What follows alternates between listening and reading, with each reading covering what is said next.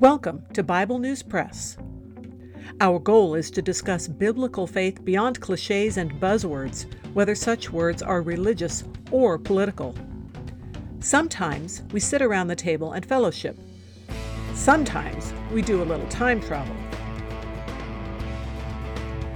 It is all part of our journey with our Abba Father, who has given us the key to life.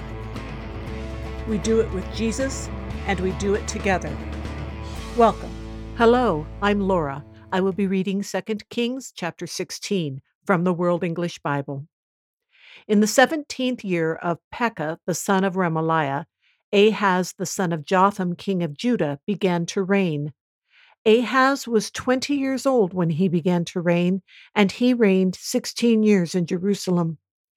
He didn't do that which was right in Yahweh his God's eyes, like David his father, but he walked in the way of the kings of Israel, yes, and made his son to pass through the fire, according to the abominations of the nations whom Yahweh cast out from before the children of Israel. He sacrificed and burned incense in the high places, on the hills, and under every green tree. Then Rezin, king of Syria, and Pekah, son of Remaliah, king of Israel, came up to Jerusalem to wage war. They besieged Ahaz, but could not overcome him. At that time, Rezin, king of Syria, recovered Eloth to Syria, and drove the Jews from Eloth, and the Syrians came to Eloth and lived there to this day. So Ahaz sent messengers to Tiglath-Pileser, king of Assyria, saying, I am your servant and your son. Come up and save me out of the hand of the king of Syria, and out of the hand of the king of Israel, who rise up against me.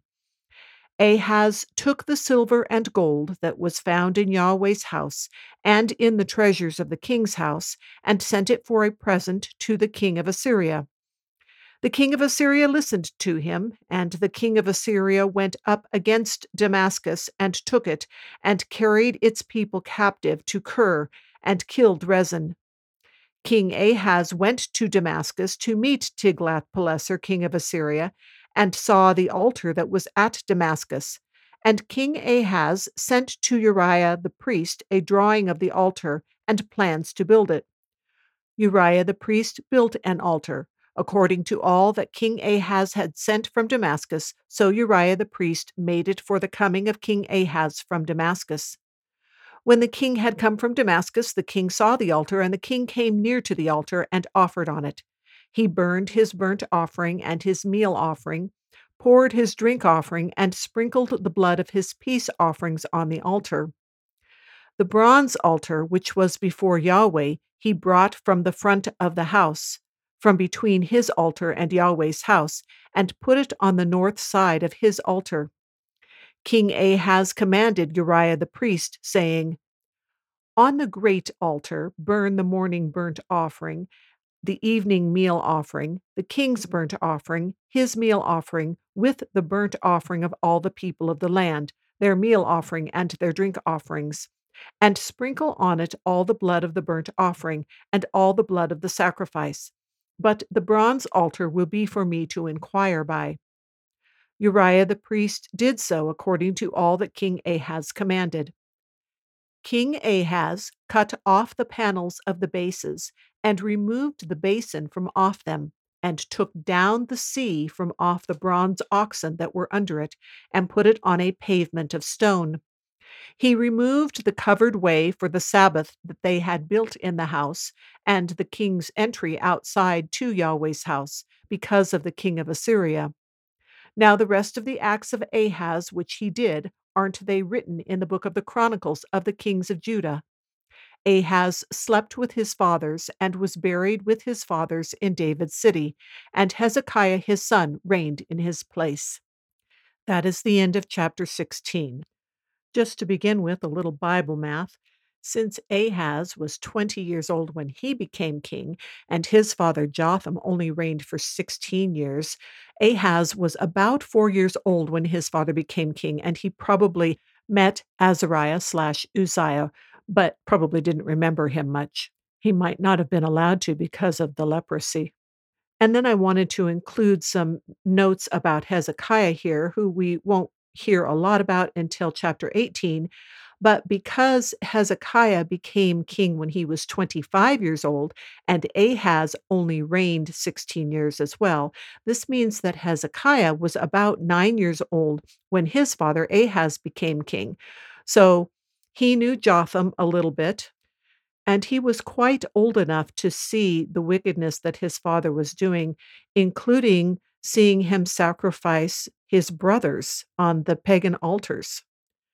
Second Chronicles chapter 28 also describes Ahaz's reign, and it says in verse 3 very specifically, and he burned his children in the fire according to the abominations of the nations whom Yahweh cast out before the children of Israel. To align things on the timeline as we are going back and forth between the kings of Israel and the kings of Judah, notice that though we have a record of Pekah's death in the previous chapter, chapter 15, verse 30, that it was in the 17th year of Pekah's reign that Ahaz's reign in Judah began. There is another overlap between the two sections. In chapter 15, verse 29, it tells of Tiglath-Pileser leading some of Israel away captive. And then here in chapter 16, verses 5 through 9, we find out this was the result of Ahaz asking for help from Tiglath-Pileser because both Pekah, the son of Remaliah, and Rezin are attacking him. And then there's a third overlapping in Isaiah chapters 7 through 10. So, first, in Isaiah 7:1, Yahweh sends Isaiah to encourage Ahaz in spite of Ahaz's wickedness. But Ahaz spurns Yahweh in verse 12, saying he doesn't want to ask Yahweh anything. He's not being righteous like Jesus saying, "Don't test the Lord your God when you shouldn't be," which is what Jesus quotes in from Deuteronomy 6:16. But here, Yahweh is saying, ask me something that I can do so that you can see that I am your God. And Ahaz is saying he doesn't want anything from Yahweh. He is refusing to receive a blessing, a miracle that would establish Yahweh as his God. But God gives him a prophecy anyway. And so then in Isaiah 8:5, Yahweh explains through Isaiah how Ahaz will be judged, in particular because Ahaz chose to call on Rezin and Remaliah, referring to the son of Remaliah, for help instead of Yahweh.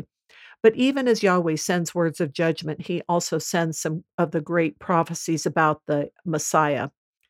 That in chapter 10 of Isaiah, Yahweh mentions using Assyria to judge Israel, but then in verse 12 says Assyria is going to be in big trouble because of their arrogance and brutality in doing that.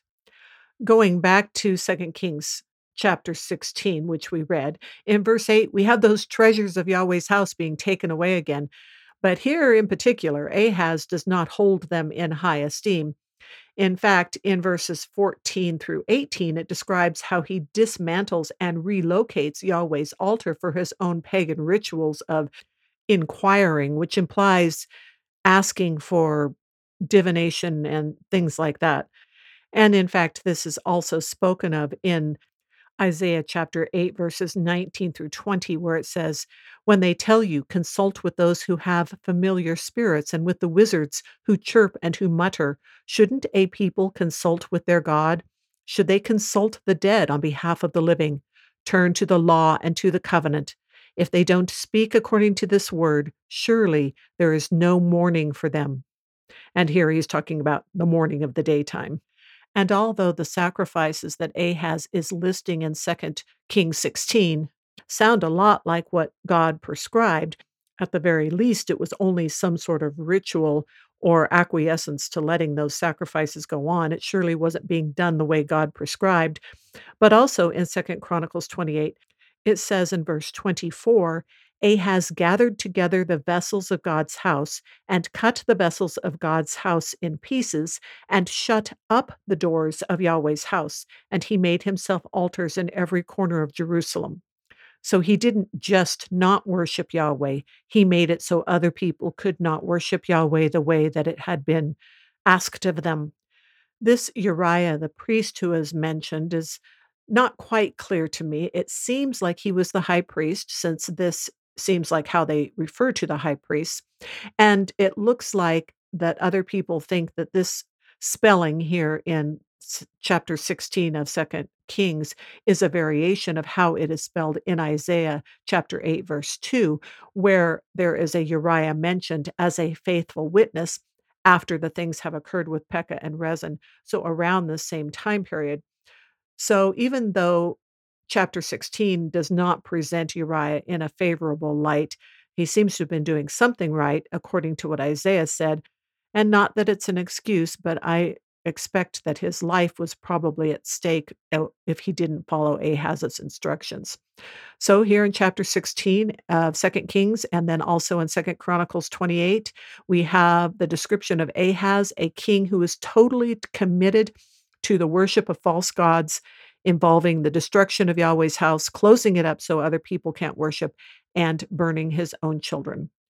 All of this, even though he has direct communication from a prophet of God to him, calling him back to true worship. It's a sad story indeed. That's all for today. Thanks for listening. That is the Bible News Press segment for today, but not the end of our journey.